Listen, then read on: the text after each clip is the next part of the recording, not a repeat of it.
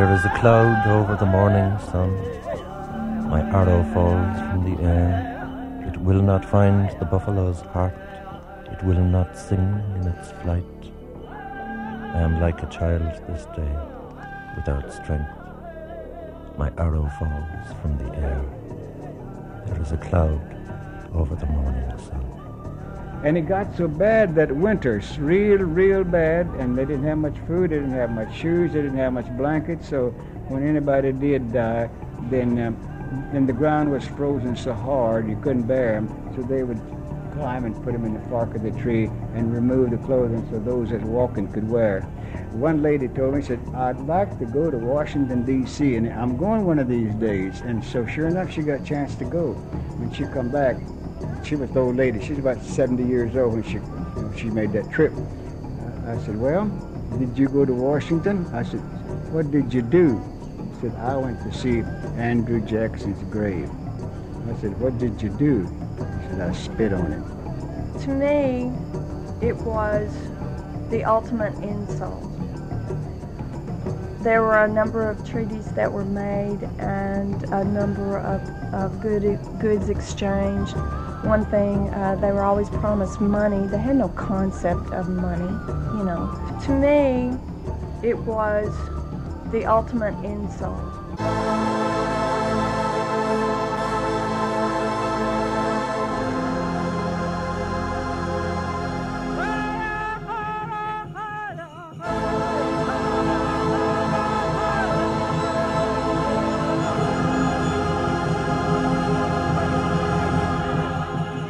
It's 20 to 5 on this warm day, this day of 23 miles, which began this morning at 8 o'clock in Winona, began in the freshness and vigour and the joy of a new day.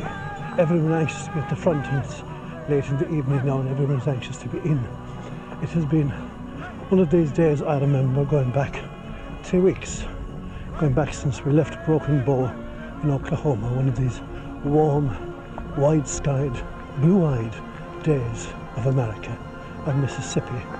A day, I suppose, when one thinks of the Choctaw, looking at this terrain, this now well-tailored terrain, one remembers that they were from here, that they farmed in this place. We've had one element with us which will remain in my mind forever from our Trail of Tears. This is the sun, because from around 10 o'clock until late evening the sun comes up and it stays above you. It's like a giant, white, hot ball beaming down on you. And one thinks, I suppose, of the winter of their discontent as they came through here. They had no sun to trouble them. They just had the wind, the rain and the snow in the 1830s, the driving, sleeting snow and the Union forces urging them on. We are, you could say, going home for the Choctaws. The Choctaws who left this place and who gave to us. Years later, we are giving them back a little. And now I can see the green sign with the white facings, because this is Choctaw country.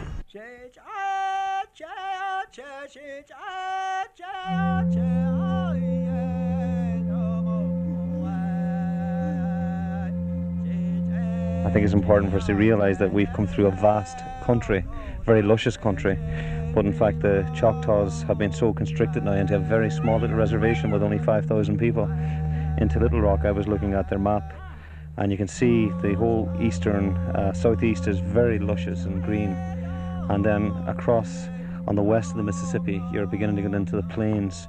So really they were sent to a desert in a sense, and you can imagine how the ones in Oklahoma felt terribly bewildered. And I think when you view their Trail of Tears and their suffering, it makes their generosity to the Irish during the Great Famine all the more remarkable. In fact, Richard and I, as we're walking along, sometimes we're thinking of our own families and our own children, and thinking that, you know, as we were doing this, if we had our children, and say, if our little daughter died, like, you just have to bury her there and keep going, you know, or maybe if your wife died, you had to bury her and keep going.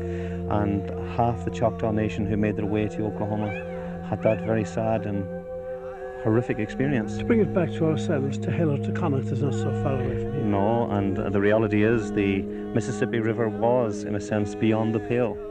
And that's why the Choctaw and the Cherokee, the Chickasaw, Creek and Seminole Indians were forced there to put them along with the other savages to leave this open for so-called civilization. But the real civilized people were those who had humanity, and as the Choctaw show to us, and we're learning now as we go towards the end of the 20th century and towards into the 21st century, that the reverence that the Native American Indians had for the earth and for nature, they were generations ahead of the white man, and we're only beginning to catch up in them now.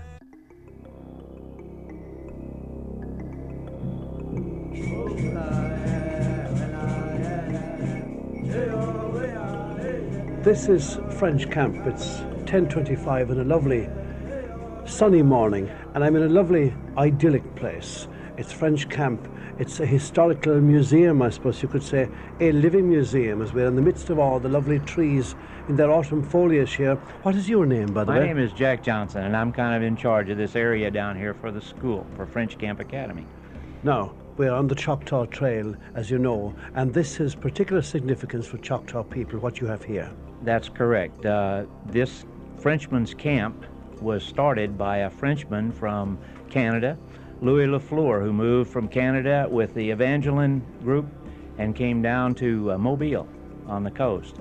He there married a Choctaw Indian girl, and who was the niece of Pushmataha, who was a big chief with the Choctaw Indians.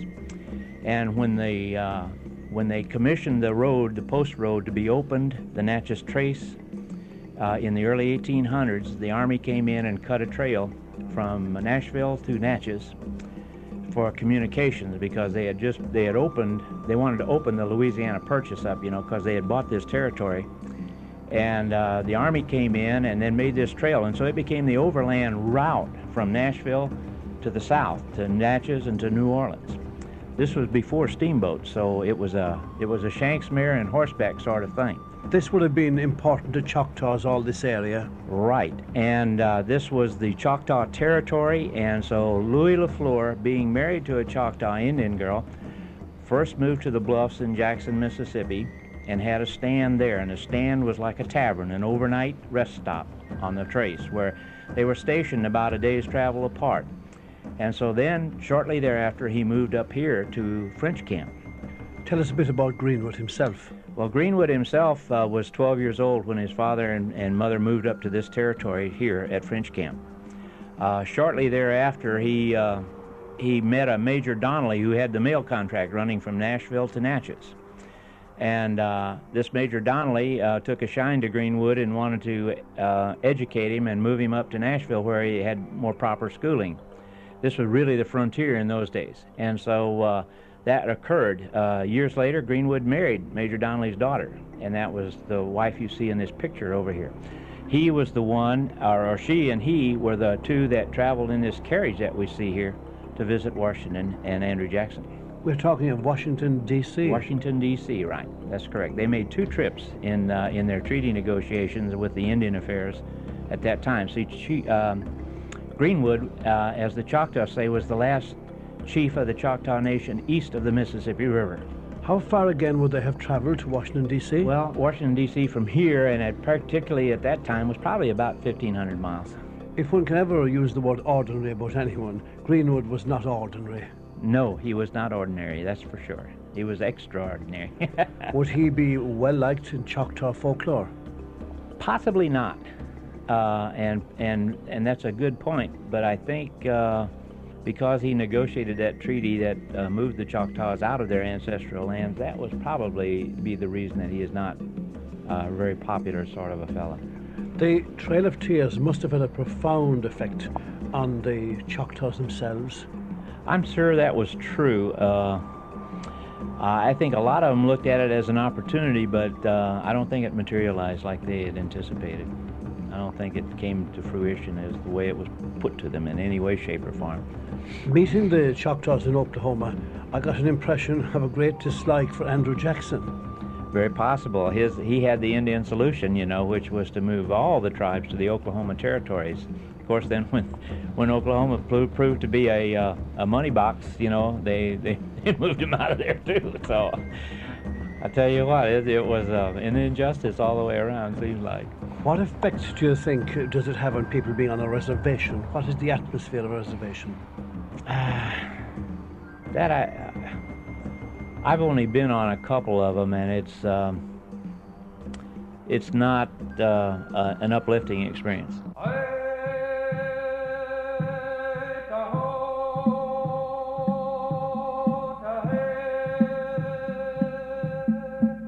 It's nighttime by the Lake of the Pines, and the first Choctaw person we met in Mississippi is with me here. What is your name? Athalis Lewis. How many Choctaw people live around these parts? 5,000 Choctaws on the reservation. 5,000 is a small number. It is a small number with a small group of Choctaw. Why are you so small, if one could ask you that?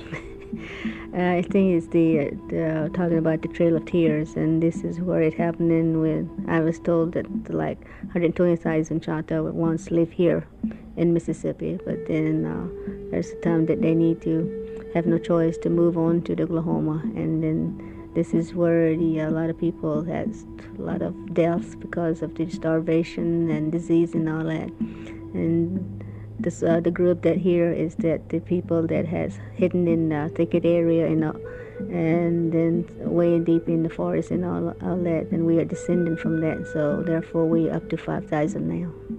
It seems to me, talking to you and listening to you tonight, that it's a very painful memory. It is. It is very painful that what has been done to us, and it just it's just too hard to talk about. And even this day, I still seeing what was done or what it was like. When you were a young girl, would your parents or your grandparents have talked about the Trail of Tears? Not that I know of, because of the what I know now, that it's painful to talk about. So probably that's the reason why they never really talked about it at all. And another reason is that during my time that I have to live on a sharecropper, and we have to work from sun up to sundown. And by the time end of the day, we were tired as soon as we ate, and we had to go to sleep so we can be ready to go up and do our share again the next day. And then they never let us have a time off or nothing like that. So we always in the field, even on Saturday. The only time that we have a little break was on Sunday. What do you mean by sharecropping? Sharecropping is you live on the land of the white person, and then you do work for them and do all the land work on the fields for them, and planting, and then work on it. And when the time comes up to if you do cotton, and if you do come up with 6 bales of cotton, they get 3 and you get 3, and but still you use your 3 to pay the debt that you own through the year. And a lot of time we never get out of the debt, so therefore we have to live on that, on this farm and work for another year. Would they allow you to speak Choctaw in school? When I was in the school was operated by the Bureau of Indian Affairs, and they didn't allow us to speak Choctaw. So it was very hard, because when the teacher tells you something and you don't understand, and you try to ask, hopefully this other student would know what they say. But again, you've been punished by speaking Choctaw to another student. Living on a reservation, what is it like? Living on a reservation is much better than off the reservation, because you are free, or you're more relaxed in the reservation to do things that you want to do. Whereas off the reservation, you're kind of uncomfortable to do things. But on the reservation, you know that's your home, and you can do things that you would like to do. So it's you're free on the reservation to do what you feel free to do. In the 50s and the 60s, you remember well the sting of discrimination. And in 50s and 60s, it was very painful for me, because it was very hard during that time that we can't even go to the restaurant through the front door. We had to use the back door along with the black people. Our drinking water fountain was separated for white and for the blacks and the Choctaw, and then Also, like stores that you go and buy stuff, the salesperson had to follow you around. It just make you uncomfortable. And did the police harass you too? Police is also, if you be caught in town or out of the reservation, it's still there. Our Choctaw people are treated, but it's not as bad as it used to. But as far as the black people, I do have a good relationship with them, and I probably would trust more of those black people than the other people that I have worked with. It must be sad for you as a Choctaw to look at all this land in Mississippi and know that it was all yours once. It really is, because one time it was belonged to Choctaws, and then white settlers came in and then gave a lot of fire waters to our Choctaw people, and then when we lose our lands and all that. Many lies were told to the Choctaw people. Yes, a lot of lies has been told to the Choctaw people, which that we believe, they believed. Maybe that's the reason why we don't really trust the non-Choctaws now, because of that experience that we have heard and we have seen. The moon is full behind bare trees. I sit here before my lodge with a stone in my heart. My children race among the trees. They gather pieces of the broken moon for tomorrow's journey. I will go with my people to a strange place. My woman is buried at the place of soldiers.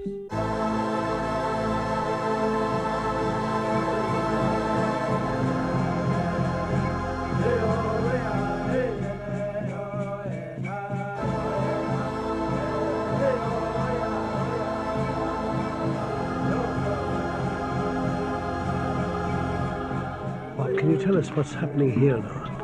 And the first dance that they're doing is Okfuchush Hitlop, the duck dance. And most of these dances tell us something about the animal and the way that it moves. So the duck is being assimilated here? Somehow. How important were dances to the tribes? Well, they were quite important. They could use them in preparation for going into battle, for example, or just as social dances. And what we see among the Choctaws today are the social type dances. Those that are made famous in film and are those of the Plains dancers, the war dancers, they call them. The New Year was celebrated by the New Corn celebration, which is what's being interpreted here. That meant life would go on another year. The very first little corn was in the shucks, and you could peel it back, and you could say, we're going to live again. We're going to live another winter. So that's what's being celebrated here. It's just like New Year's Day, only it was July. Do the Choctaws in Mississippi find it difficult to keep that culture alive? No. They were losing it in the late 40s. But as economic development came, it brought them money to buy these beautiful dresses and have somebody make them. And they didn't have that. You'd see a few people in the Choctaw dresses. But now the new industries have promoted these kind of gatherings. Our birth rate was 100 in the 60s. It's up to 300 new Choctaw kids a year. The language was down to 1,200 speakers in 1910. There are 6,000 Choctaw speakers in 1992. How much is known in Mississippi of the Trail of Tears? It doesn't affect the Mississippi Choctaws that way very much. They know about it, and we have it in our histories. But you see, those people that left, these made the decision to stay home and protect the bones of their fathers.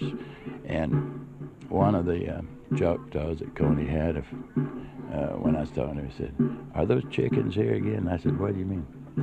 the Oklahomas were coming, Choctaws were coming to visit, said, oh, they chickened out and left, you know. They couldn't take it. These people chose to stay, and they reacculturated at that point. The bulk of the tribe was moving fast toward acculturation in the main culture. And as you probably know, in Oklahoma, they don't many speak Choctaw anymore, but here they do. They reified their culture and stayed here and preserved their ball games, their dances, their language, and fought a long and dark, deprived of their land, sharecroppers on once were their empire, and now they're coming back, you know, on their terms.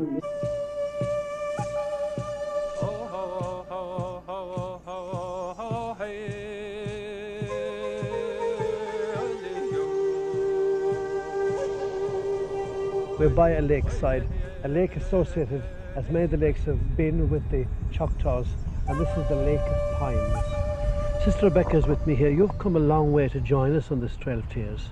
From where did you come? From Brazil, from the north of Brazil, at the mouth of the Amazon River. We are, as I said, been doing the Trail of Tears, walking mile after mile in this molten sun. It's a common practice among many Indian nations here in the U.S. to take long walks or runs in which they commune with nature, find a vision, find themselves, and give expression to their religious beliefs. Is this often a solo effort? Sometimes it's solo, especially if it's a vision quest.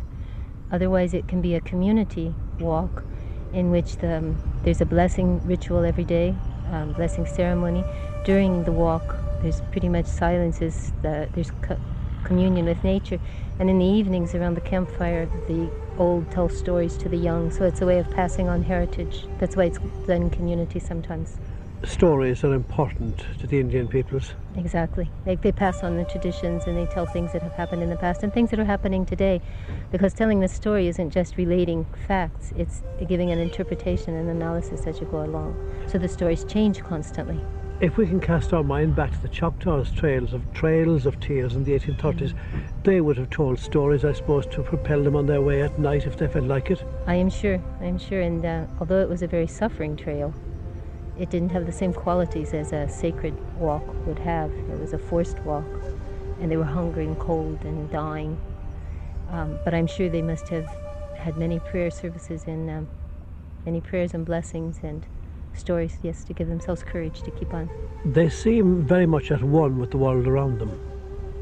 I find that common to all the Indian nations I know, a real harmony, a living with, communion with all of nature and all of mankind. I think that's why the violence of the white man was so shocking to them, because it was beyond their understanding to treat another living being in that way. Something which seems impossible to us. They had no concept of ownership, had they, of property? Precisely. They say, the Brazilian Indians always say, the earth owns us, the Mother Earth owns us, we do not own her. And you cannot possibly, like Chief Seafield said here in the United States years ago, how can you own or buy or sell the air you breathe? Your mother, the earth, your sister, the tree, you know. Even the Indians who I work with have 300 years of living in a rather civilized way, by white civilization, living the way this white civilization lives. Even they will say when they go to cut a tree down, they'll talk to it for a half hour and explain to it, I really need this because I'm going to make a canoe, and I'm sorry I have to do this. And they will not just walk up and cut a tree down. So that's why when loggers and lumber companies go in, it's shocking, it's terrifying, it's horrible. Along the Trail of Tears we came across many, many ant hills and feared them and maybe disliked them, but the Indians have a different approach to the ant. Yes, where I live, the ants, those little red ants, are very much appreciated because they put air into the earth. And so much so that when the Indians dance, they paint their faces all red to imitate the little red ant. And the other cutting ant that comes into the fields, when they come in to cut the crop, the way the Indians rather take care of that is they follow the trail of the ants. They leave a very visible trail. As the leaves, there's a trail of cut leaves. And they follow it to the nest and then talk to them. And they say, would you please let us harvest first? And after we've harvested, there'll be enough for you. And then the ants don't come back anymore. How would the Indian mind react to us? I'm not sure how the Choctaw would, but My sense is that there would be some degree of indifference, perhaps a wariness that the white man is trying to appropriate something that is truly theirs. This Trail of Tears is theirs. It's their lived experience and history. And maybe they don't understand why white people from even a foreign land would come in. And maybe they're afraid that something of it will be taken away from them by this. Maybe. I'm not sure.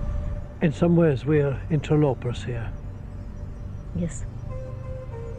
Yes, we're walking on sacred ground, and we must be very reverent and not have high expectations.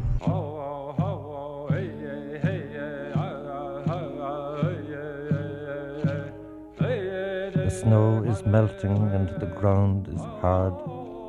The tears of my people run with the melting snow, and the rivers run with the tears of the earth, with the tears of the earth and of my people. The brown earth is packed with blood. When the earth melts, there will be blood in the rivers. Tears of the earth, tears of my people.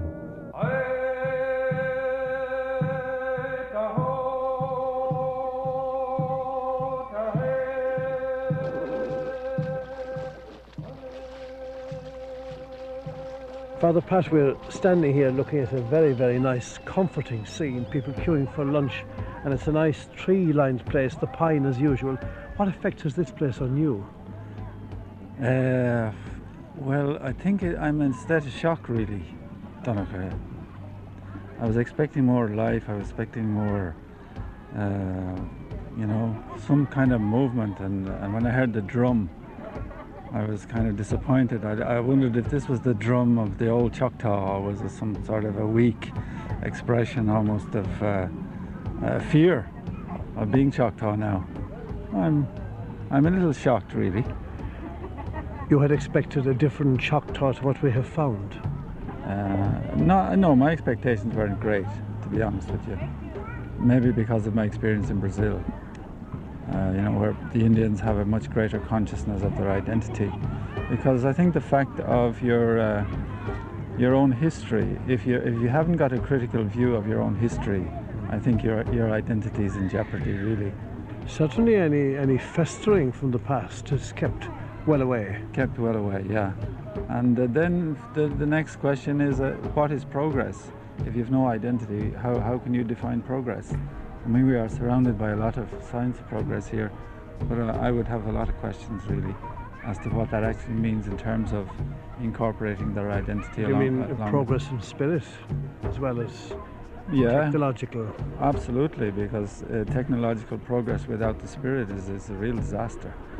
And, one would hopefully be able to integrate the two. I mean, not that there's anything wrong with technology as such, or the material world either, but if you can't integrate it with the spirit, then I think you're in deep trouble.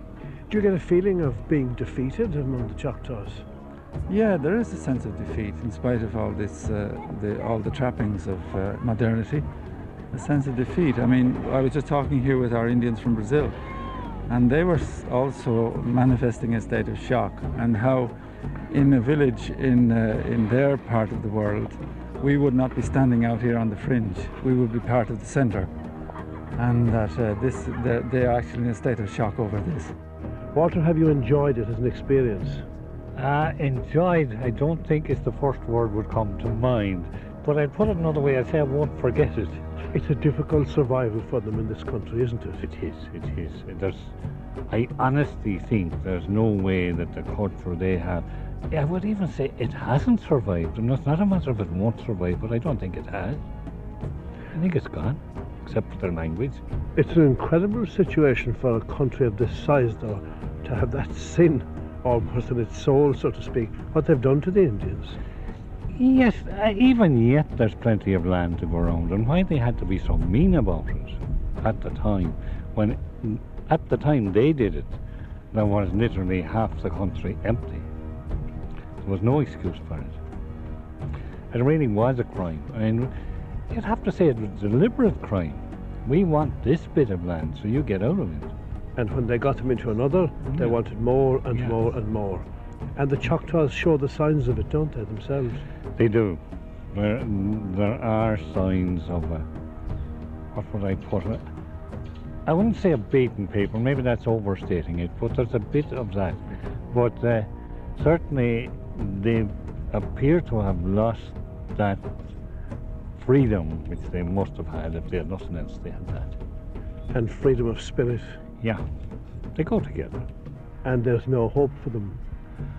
I'd love to say I think there is, and I have to say I think there's not. In many ways, we didn't bring them much, did we? Not a lot. I don't know. I think this year in particular, when Columbus was taking such a hammering, I think the Spanish treated them better than the Anglo-Saxon people, because they've almost been wiped out wherever the Anglo-Saxon people were.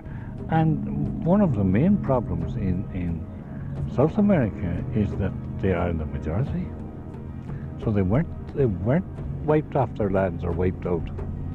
And indeed, our own people, you take the non-lamented Andrew Jackson and our friend General Sheridan from Killincare and Cavan, they don't emerge unscathed from criticism.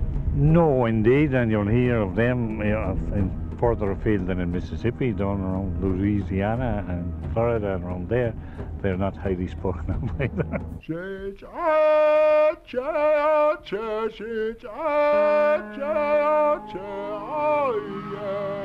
This is Journey's End. This is Naniwaya, and it's been a long road from Broken Bow in Oklahoma to here. And we're standing on the sacred mound of the Choctaws. Wanda, you walked with me towards the end. Do you get feelings here? I think just about every Choctaw who comes here gets a feeling of some sort, and just remembering how it used to be. And when you hear elders talking about the origination stories and things like that, I think any Choctaw relates to the area when we come here. What do they say about the origination? Okay, there are stories. One that I'm familiar with is that there were two brothers who camped here.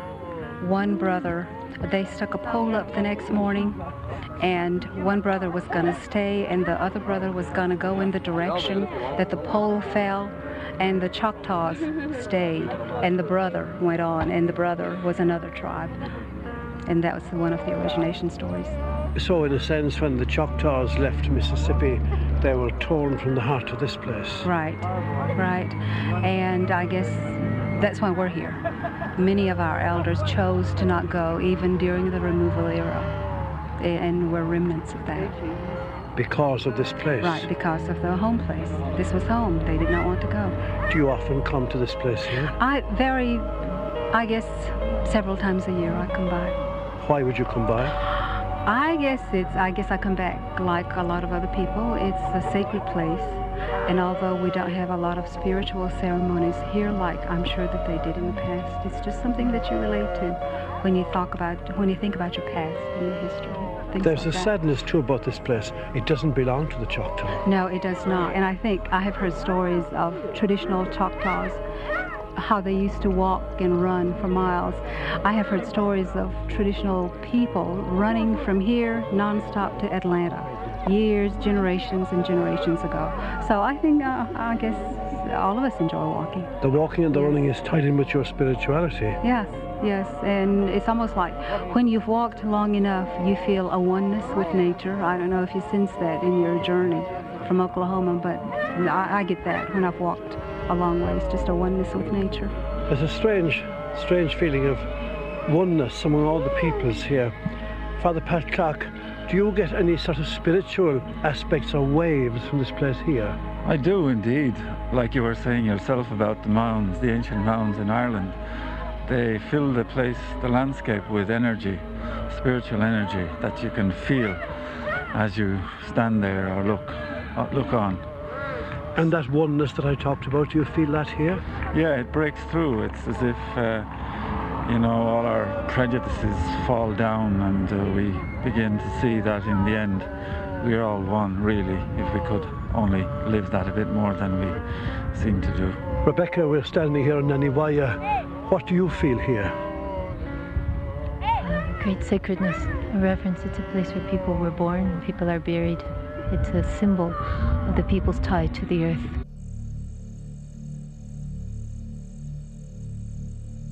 It's night time now in Choctaw County by Lake Choctaw, an Indian lake, of course, a Choctaw lake, the Lake of the Pines. And in fact, standing here in the darkness, the luminous darkness, we can see these self-same trees mirrored in the water. It's a peaceful place, and up above us is the high, wide, beautiful and dark silken sky of Mississippi. A sky full of stars, stars glittering and in fact reflected here in the waters below us. And up there through the tall trees, the very tall pine trees, there's a small, small crescent moon. It's a peaceful place, a place to reflect, and to reflect on the Choctaw Trail of Tears, because when they went away and when they tell us about the elders clutching at the trees and kissing the stones and looking into the lakes and seeing their reflections, this would have been one of the places they bade farewell to. Listening quietly, the still small sounds, the music of humanity, as Wordsworth said.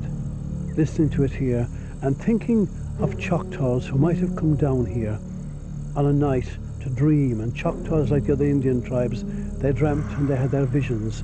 And this might be a place to sit and look up there at the glittering stars.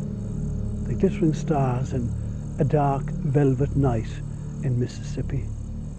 And where they might have come and thought about their past, and where the dreams of the future would have come to them, but never the sort of future they thought of.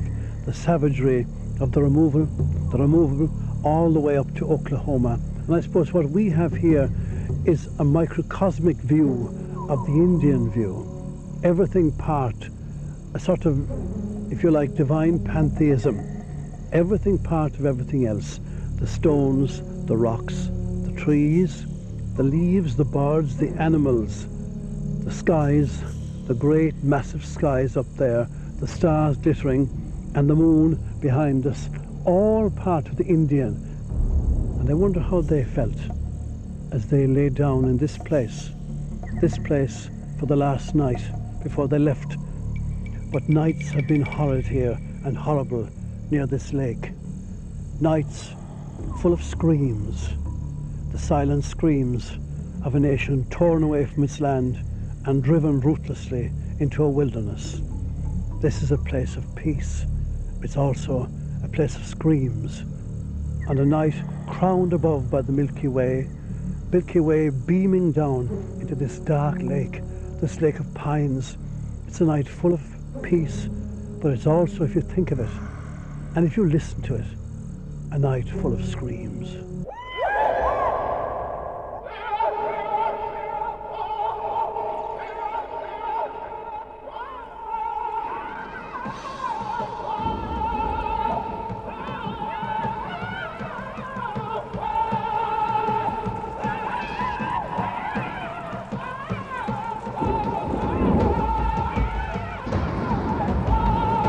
The grass is singing on the great plains. Listen, can you hear it singing on the great plains? The grass that feeds the buffalo. The grass sings for happiness in the warm wind. My horse throws his nostrils wide with pleasure. My woman and children will grow strong this year. The spirit grass is singing on the great plains.